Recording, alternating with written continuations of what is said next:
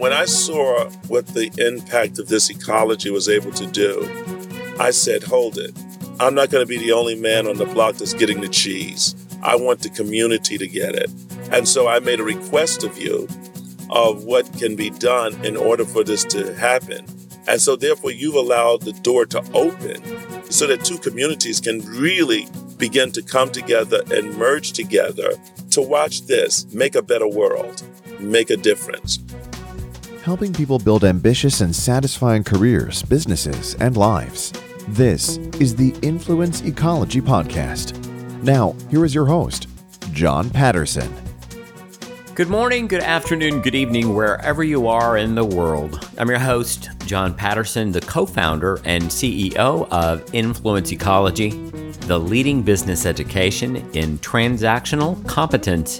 Broadcasting from Ojai, California, this podcast features case studies, stories, and lessons from business owners, executives, and entrepreneurs who found real solutions, real results, and real satisfaction, not only with work, career, and money, but in every area of life. You'll hear how these ambitious professionals found that those who transact powerfully thrive.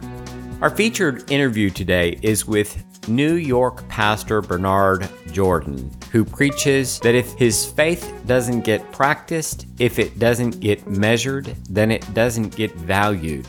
Ultimately, he seeks to have all people know their value. That this is key to honoring others as they honor themselves. His participation at Influence Ecology taught him much about the business of an ever-expanding church, and that those who transact powerfully thrive applies to the condition of life we call spirituality. In our Guru Talk, we listen in on a webinar classroom co-led by myself and co-founder Kirkland Tibbles, where we address the measurement of our conditions of life. As we say it, if you don't measure it, you don't mean it. Here's the interview. Bishop Bernard Jordan, welcome to the Influence Ecology Podcast. It's great to have you here. Thank you, and it's great to be here, John, loving life and loving what life has to offer. The first thing we should do is have people meet you. So tell people about who you are, what you do, and if there's any history they should know about you. My name is Bernard Jordan. I am a pastor and a bishop in the church. I lead a congregation. I have a wife that this year will be 38 years married. We have 5 children, 9 grandchildren, and we touch people's lives. I've been in many different countries of the world, done a lot of work in Africa, South Africa, West Africa. I've been to Korea, have books written in Korean. I've also have a New York Times best-selling book, The Laws of Thinking. And what I do to empower people is I use my gifts, and I am very intuitive, and I am very prophetic. So therefore, I speak into people's lives. I didn't know you had so many kids, and I didn't know you had so many grandkids. And I didn't know you were married for so long. Those are all amazing accomplishments by themselves. That's great. Congratulations. I do want to touch on the prophetic, because that's a particular distinction. And I think there are distinctions around being prophetic or prophecology. I think that's the word that you've coined, or someone's coined, but it's certainly a word that I connect with you about. Tell us about that word, and what does that word mean to you and the people you talk to about it? Yes, prophecology is a word that we're working into trademarking at this time. And what it is bringing together people that feel they're prophetic, people that feel as though they have these special gifts, that they come to a conference that we have twice a year. And then we have weekly meetings with them of training. So it's a lifetime of training. And it gives people a community to be a part of so that they can share in. And what is prophecology? It helps develop people in their prophetic gifting so that they could be able to articulate intelligently to the world. And so does it have a sense of someone getting in touch with their intuitive, their connecting with whatever resonates with them in terms of spiritual, insightful, and speaking that or giving that a voice? Yes, exactly. they are able to connect with what people would say in the world, higher power, or that which gives them life, or that which sourced them. And they're able to give voice to the source so it can communicate and they can begin to transact out in the world. And you've been a pastor then for your whole life, adult life, or how long have you been a pastor? 1983, I am the pastor and the founder of Zoe Ministries, which is a nonprofit organization, non-denominational. And in 1983, so when we add up the years, that is 30 plus years of ministry. Yes. And you have a congregation all over the United States, for sure, I know. Is most of it throughout the Eastern Seaboard, or tell me about your congregation? Yes, we have a local church where we meet locally right here in Manhattan.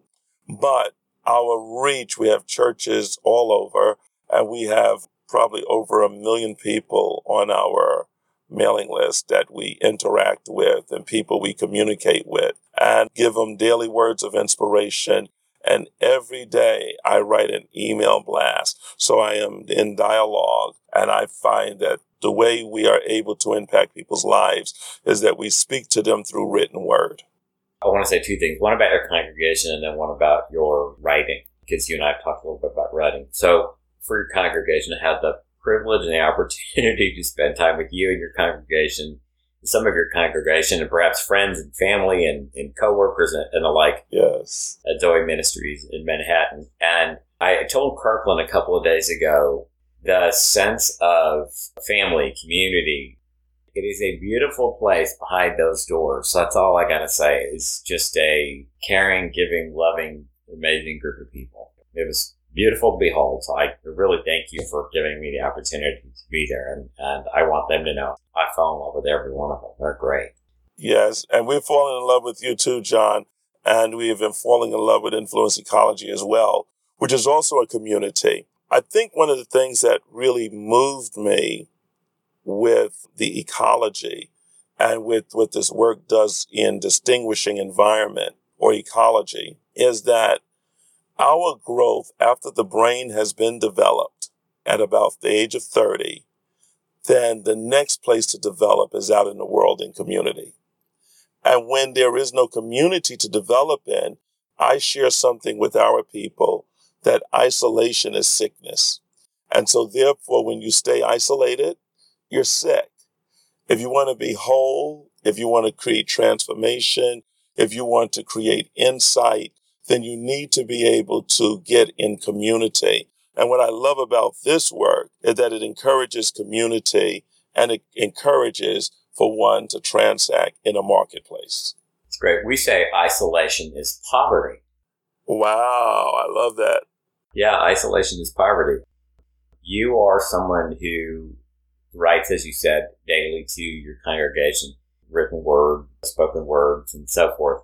You have written dozens or hundreds or thousands of books. Yes. You don't stop writing, No, I don't. think, right? Every time I have a thought or I get inspired by something or someone, I take it into a communication of writing. I write it for myself because when you write in one state and you read it in another state, it begins to sound totally different. I love writing. I write daily.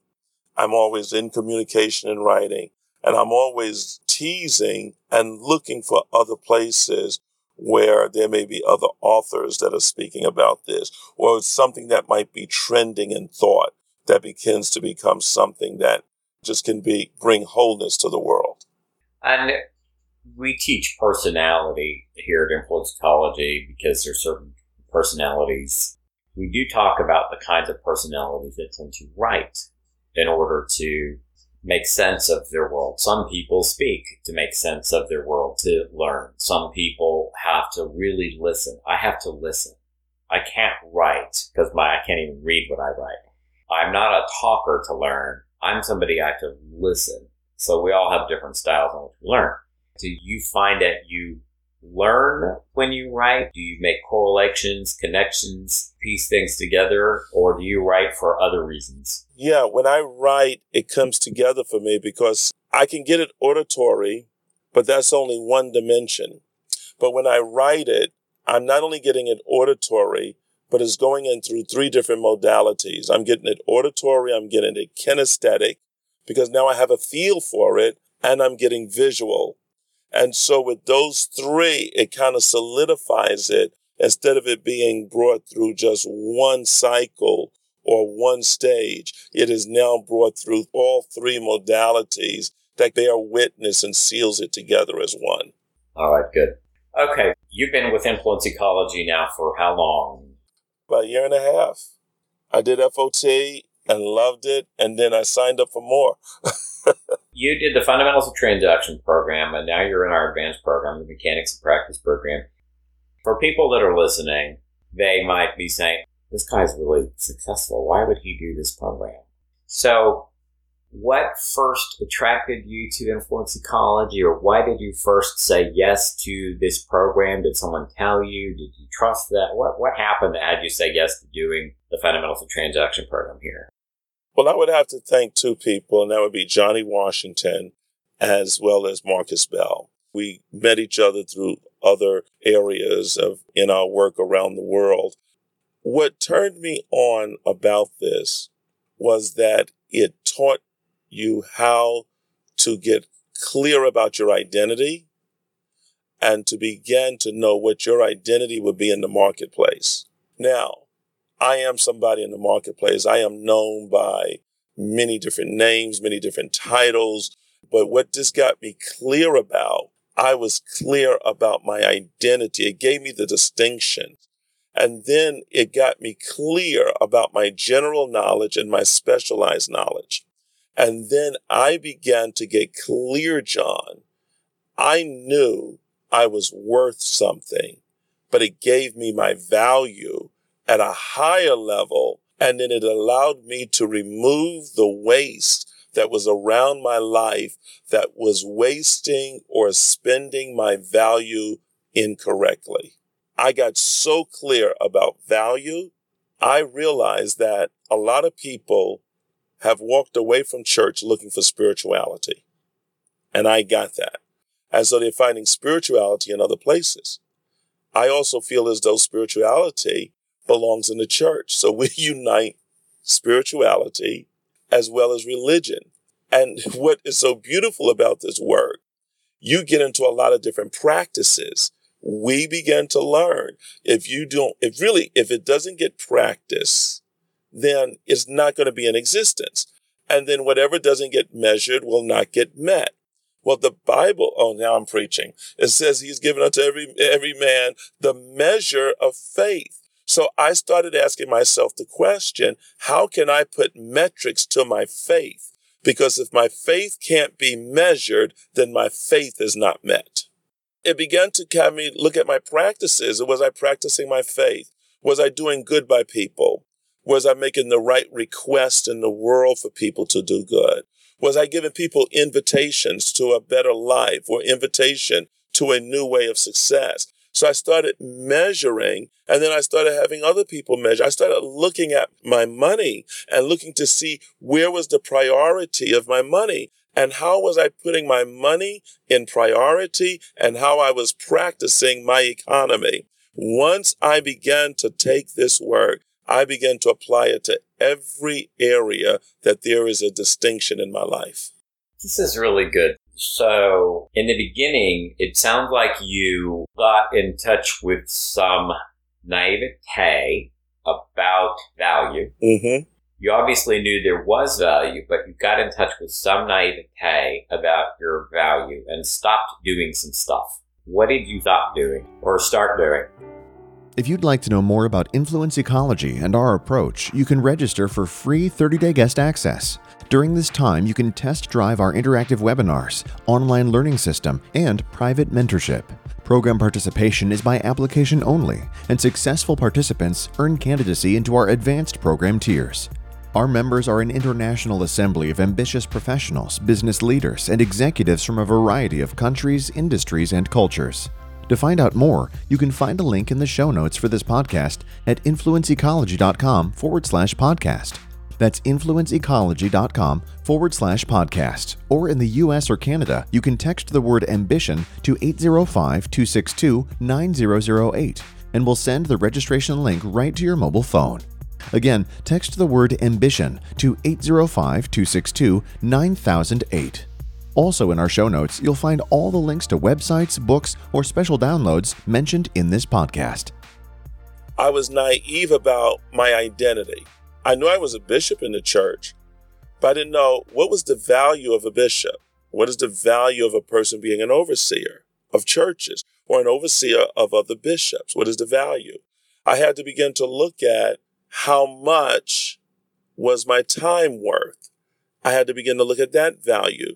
So when people say, listen, can I come over and spend a day with you? I had to look at that value to say, do I want to take a day with this person? Because what will be the value out of that relationship? I started looking at every relationship as a value relationship. I started looking at my children. Now, some of this is going to sound really hard because people say, you put a value on your children, you better believe it, because my children put a value on me. And it gave me the ability to be able to say no to requests that were made to me that they might have said, but you're supposed to do this, says who?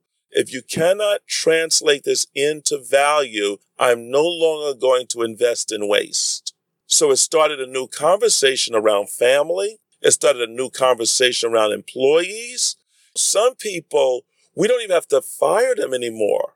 They leave because they get the world of value and they realize I'm taking more from this organization than this organization is given to me. I don't have a value here. I'm robbing you here. They get clear about that. So now we don't have to pay unemployment insurance to people because we don't have to fire them. They fire themselves because they are no longer have the naivete about work and around work. We've said it in all kinds of different ways around our programs and all the other podcasts. We've said something like, if you don't respect your own offer, no one else will. Meaning that if you don't respect your own value, other people won't respect your value also. It sounds like that's a primary lesson in terms of value that resonates with you and resonates with other people. Is that a good way to summarize that? Oh, most definitely. And it's almost like a practice that we have from Holy Scriptures says, love your neighbor as yourself. How can I love my neighbor if I have not learned how to value myself? When I learn to value myself, now I can value my neighbor. And that way, I am no longer just looking at a person by the color of their skin, by race, by color, by sex, by socioeconomics. I can begin to get the value of that individual and have and understand them as a being than just as a block of flesh. Do unto others as you would have others to do unto you. I'm hearing that, and I've heard that, of course, before, and I'm hearing that in a new way. We love the statement, put the mask on first before you put it on other people, as they say in the airplane, right? Yes. Because many times transactionally, people don't put the mask on first, and so therefore they're disabled in their ability to care for others.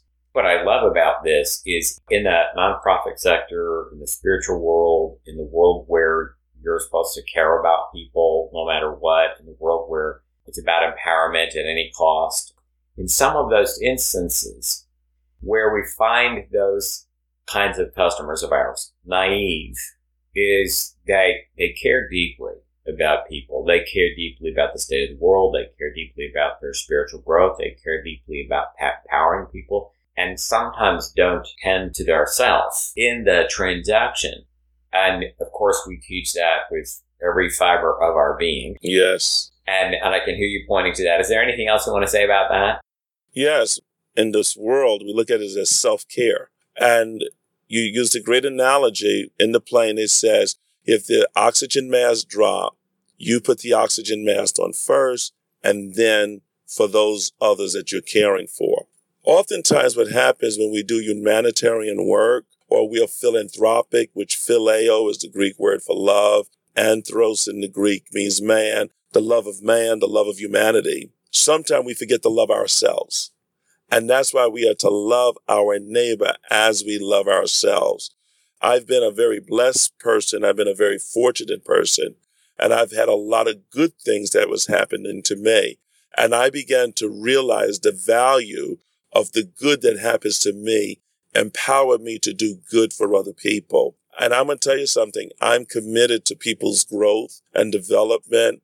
I can't even begin to say the number of people that I personally have taken on to really want to see them even do this course and to do this work.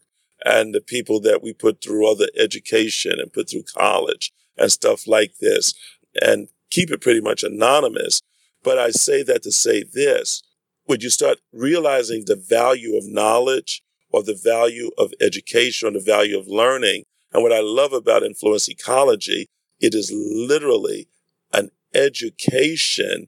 I believe it was one of the philosophers that says, man, know thyself. And see, and until you know yourself, you are not granted existence into the world where you can thrive powerfully. I'll say it like that. So I know you've been a person committed to helping other people for many, many years satisfy some of their most important things in life, that they do well. I'm clear that you have a commitment that people do well, who live in the way that honors them. And so here you are, you've come to Influence Ecology. You're now putting people into Influence Ecology. You've written many books on the subject of money, wealth, abundance, and so forth. Mm-hmm. So for you, given what you've learned here, is there anything else about what we've taught that help illuminate your own naivetes? Are there important lessons you learned here that you have then taken into the business of your ministries? Most definitely. In the Bible, it says, beloved, I wished above all things that thou mayest prosper and be in health, even as your soul prospers. So the prosperity of your inward man determines the prosperity of your outward man. So what does that mean to me? I've taken what I've learned in Influence Ecology and started measuring my health. Health is biological. I didn't realize that health was biological. Seemingly, I should have known that. But I was naive to that, although I go to anti-aging doctors. What it made me do now is bring an anti-aging doctor in and talk to our congregation about anti-aging. Talk to people about wellness. Talk to them about measuring health. And then I've learned that health is one of the conditions of life. Any condition you don't pay attention to, that condition you're going to suffer in. Your ignorance of a condition of life will create suffering in that condition of life. I've realized that politics is another condition of life. Now, in our community and some in the church world, in the Black church, a lot of us, we don't like talking about politics. How many, when you say politics, I put my hand, how many don't like talking about politics? Just about 95% of the congregation raised their hand. I said, this is why you're suffering in the area of politics. Why? We're not willing to face this condition of life. And so this ecology shoves into your face what you're not willing to face. What you're not willing to confront, you cannot change. What you're not willing to confront, you cannot transform. What you're not willing to confront, you're not transacting powerfully in, which means you're not thriving in that compartment or that ecology of life. Really, really well said. The specific language that we have for that makes it easy for people to see the 15 different conditions of life, and that when you don't tend to them, when you're not thinking accurately about one of them, when you're not confronting one of them, then you suffer in that area. And some of those things will impact all the other conditions. You don't take care of health, it threatens everything. You don't take care of money, it threatens everything. You don't take care of your identity, it threatens everything. This ecology allowed me to distinguish the difference between work and career. When you came and shared that with us about the example with Tiger Woods, boy, did that open up I said, oh my God. I felt like I was here a year and a half just to hear that, but it took me a year and a half to hear that. And about your identity. And I began to look at people in my congregation and people in my community and realize how many people are working all of their life, but they have been naive to career and never gotten an identity in the world of career. Yeah, not too many people are at work on their identity as a move to build wealth, to work less, to satisfy other things. Yeah, it's a big one. Yeah, that's a big one, a very big one. And it was an eye-opener for me. So now, getting to try to get people to see, maybe you have to change your language from saying, I'm going to school to get a good education so I can get a good job. We're starting to rethink what is the purpose of education and looking at even education as a condition of life. Very good. All right. Well, I know you've introduced Influence Ecology to many people, and you have a commitment to participate here at Influence Ecology at high levels, and you've met many of the people from all over the world here at Influence Ecology. Amazing people, right? So for the people who are in your care, for your congregations, for the people you're introducing Influence Ecology to, what is the commitment that you have? Well, I have a commitment to globalize the world with the prophetic. But my commitment more than that is before I could even do that, I am committed to growing every individual that is around me within my reach and growing them in body, mind, and spirit. Now, my wife said to me, I'm not doing no more transformational programs. I'm not going to no program. We had a bad experience with a program. She had a bad experience. I had a great experience. She said, I'm done. So I was coming to one of the mid-year, and she said, I want to come along. I said, honey, I'm not telling you have to come. She said, no, I want to come. I'm just going to come. Now listen, I'm not coming to no sessions. I said, you don't even have to come. You can just stay in the room. Or you can relax. She was sitting in the back of the room. By day 3, she was looking for Liz. I said, what you looking for Liz for? Liz registering her. She says, I'm getting into the ecology. I said, hold it. I said, I didn't invite you into this. She says, no, I'm doing it. She saw something there. My wife says every day, she says, those who transact powerfully thrives. She is so in that. And she's taken on a midnight call, a prayer call where people are calling in from around the world with like 150 people plus on the call with her for a half an hour around the world. She started transacting, and this was a big takeaway for my wife. So that was one thing that she did. My brother-in-law took it and went and just started doubling his revenue stream and started impacting his life. He got his life back. He's taking his health back. My daughter, who we told her to get into it, she has her own marketing business.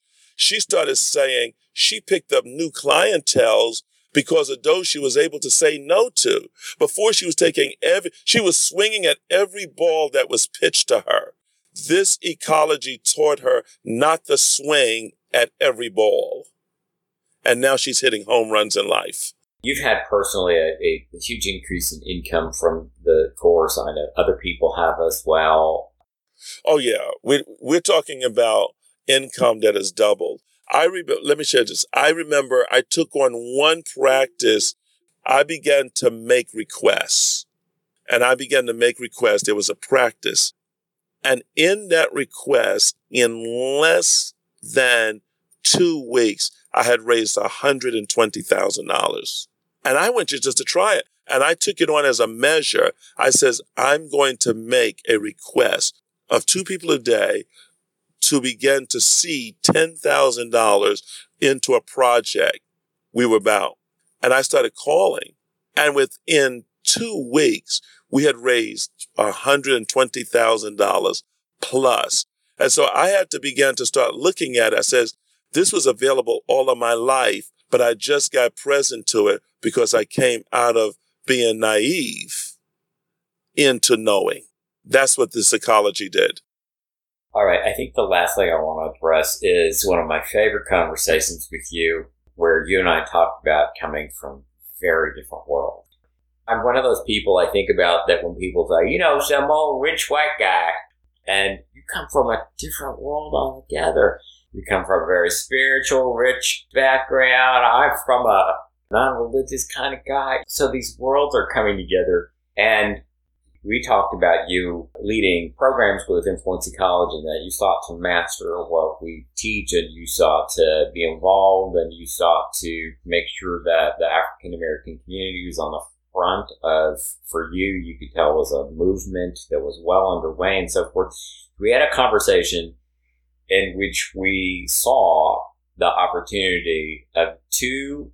It's not. I feel like we're opposites because we're so from the same commitment, but two sort of apparent opposites came together, and that for both of us, it mattered in a bigger picture that people from opposite worlds, opposite sides of the aisle in politics, opposite sides of all kinds of things come together and recognize their coexistence and the opportunities of helping one another.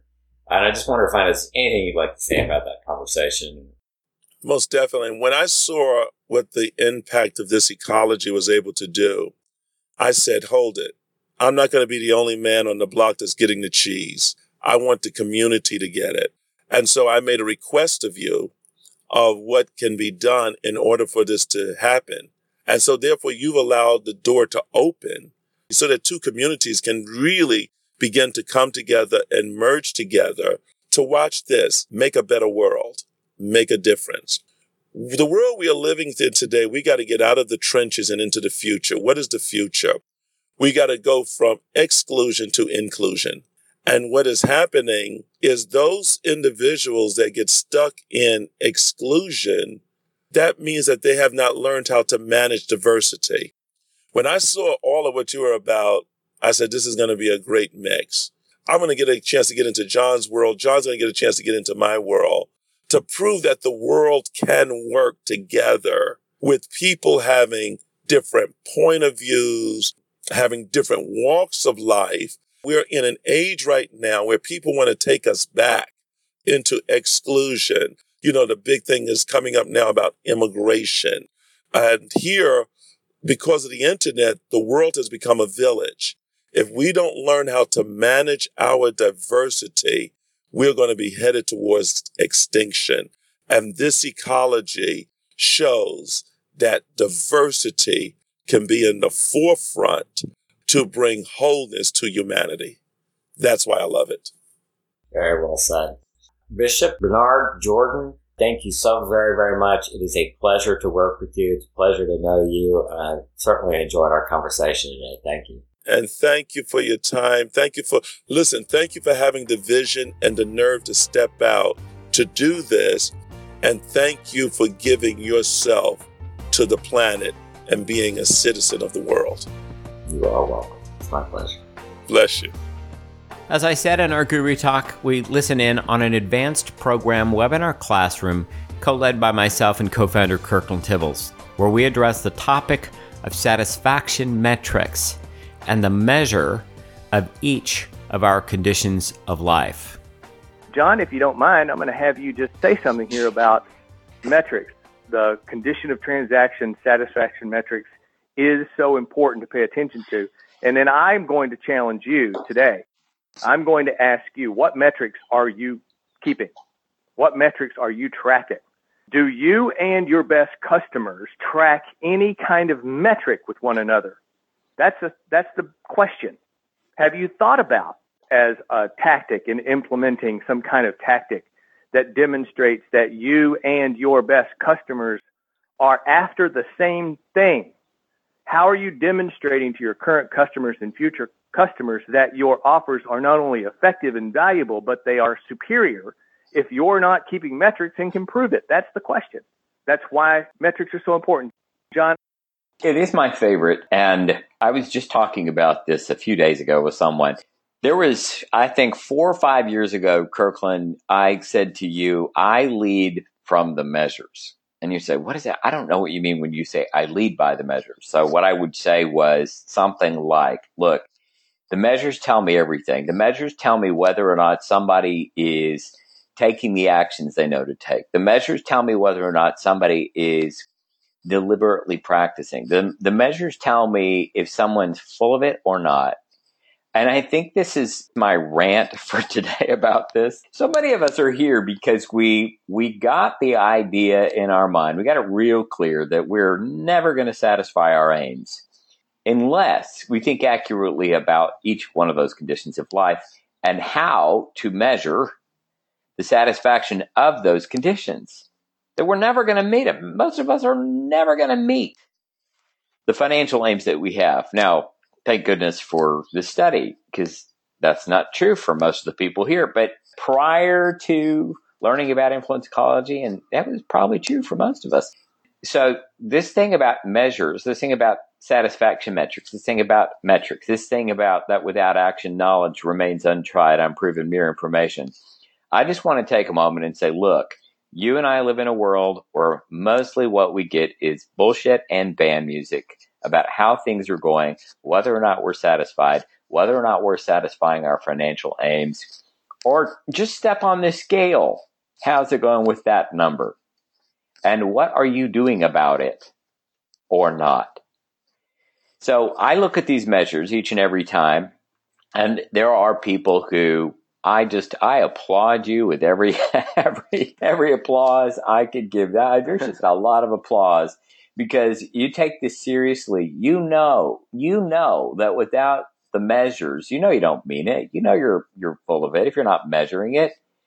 So for those of you that are really taking measurement seriously, the measurement of certain health conditions, the measurement of financial conditions, the measurement of the success of your offers and the income it produces, for those of you that are doing that and doing that seriously, I applaud you. And I applaud you also for the consequential conditions that you provide within your study groups and within your organizations and congregations and the like. I applaud you. Because what we're all doing together is we're all getting just a little bit better. In our next episode, we interview Lisa Baptista, a senior faculty member at the New Zealand College of Chiropractic, a leading chiropractic institution with an international reputation for excellence.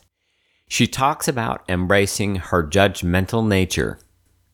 I don't have to get out of my comfort zone to be involved in a transaction. I know where my strength lies, and sometimes I'm not necessary in a transaction.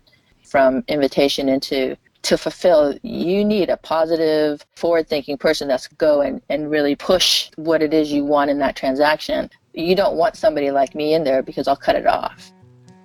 If you enjoyed this podcast, we ask that you share it with others. You can share it from our website at influenceecology.com. You can subscribe on iTunes or any place you get your podcasts. If you haven't yet offered a rating or review, I ask that you take a moment, go to iTunes, and let us know what you think. Thank you for another great episode of the Influence Ecology Podcast. I'm your host, John Patterson. I'd like to thank our guests for a great interview. In our show notes, you'll find links to connect with them and all the links to websites, books, or special downloads mentioned in this podcast. This podcast is made possible by the brilliant work of the Influence Ecology staff, mentors, and members around the world. We're grateful for co-founder Kirkland Tibbles and his 30-plus years of specialized study and practice that make all this possible. Episode producer, editor, and music supervisor is Jason Kelly. Podcast copy and show notes editing and links by Carol Gregory.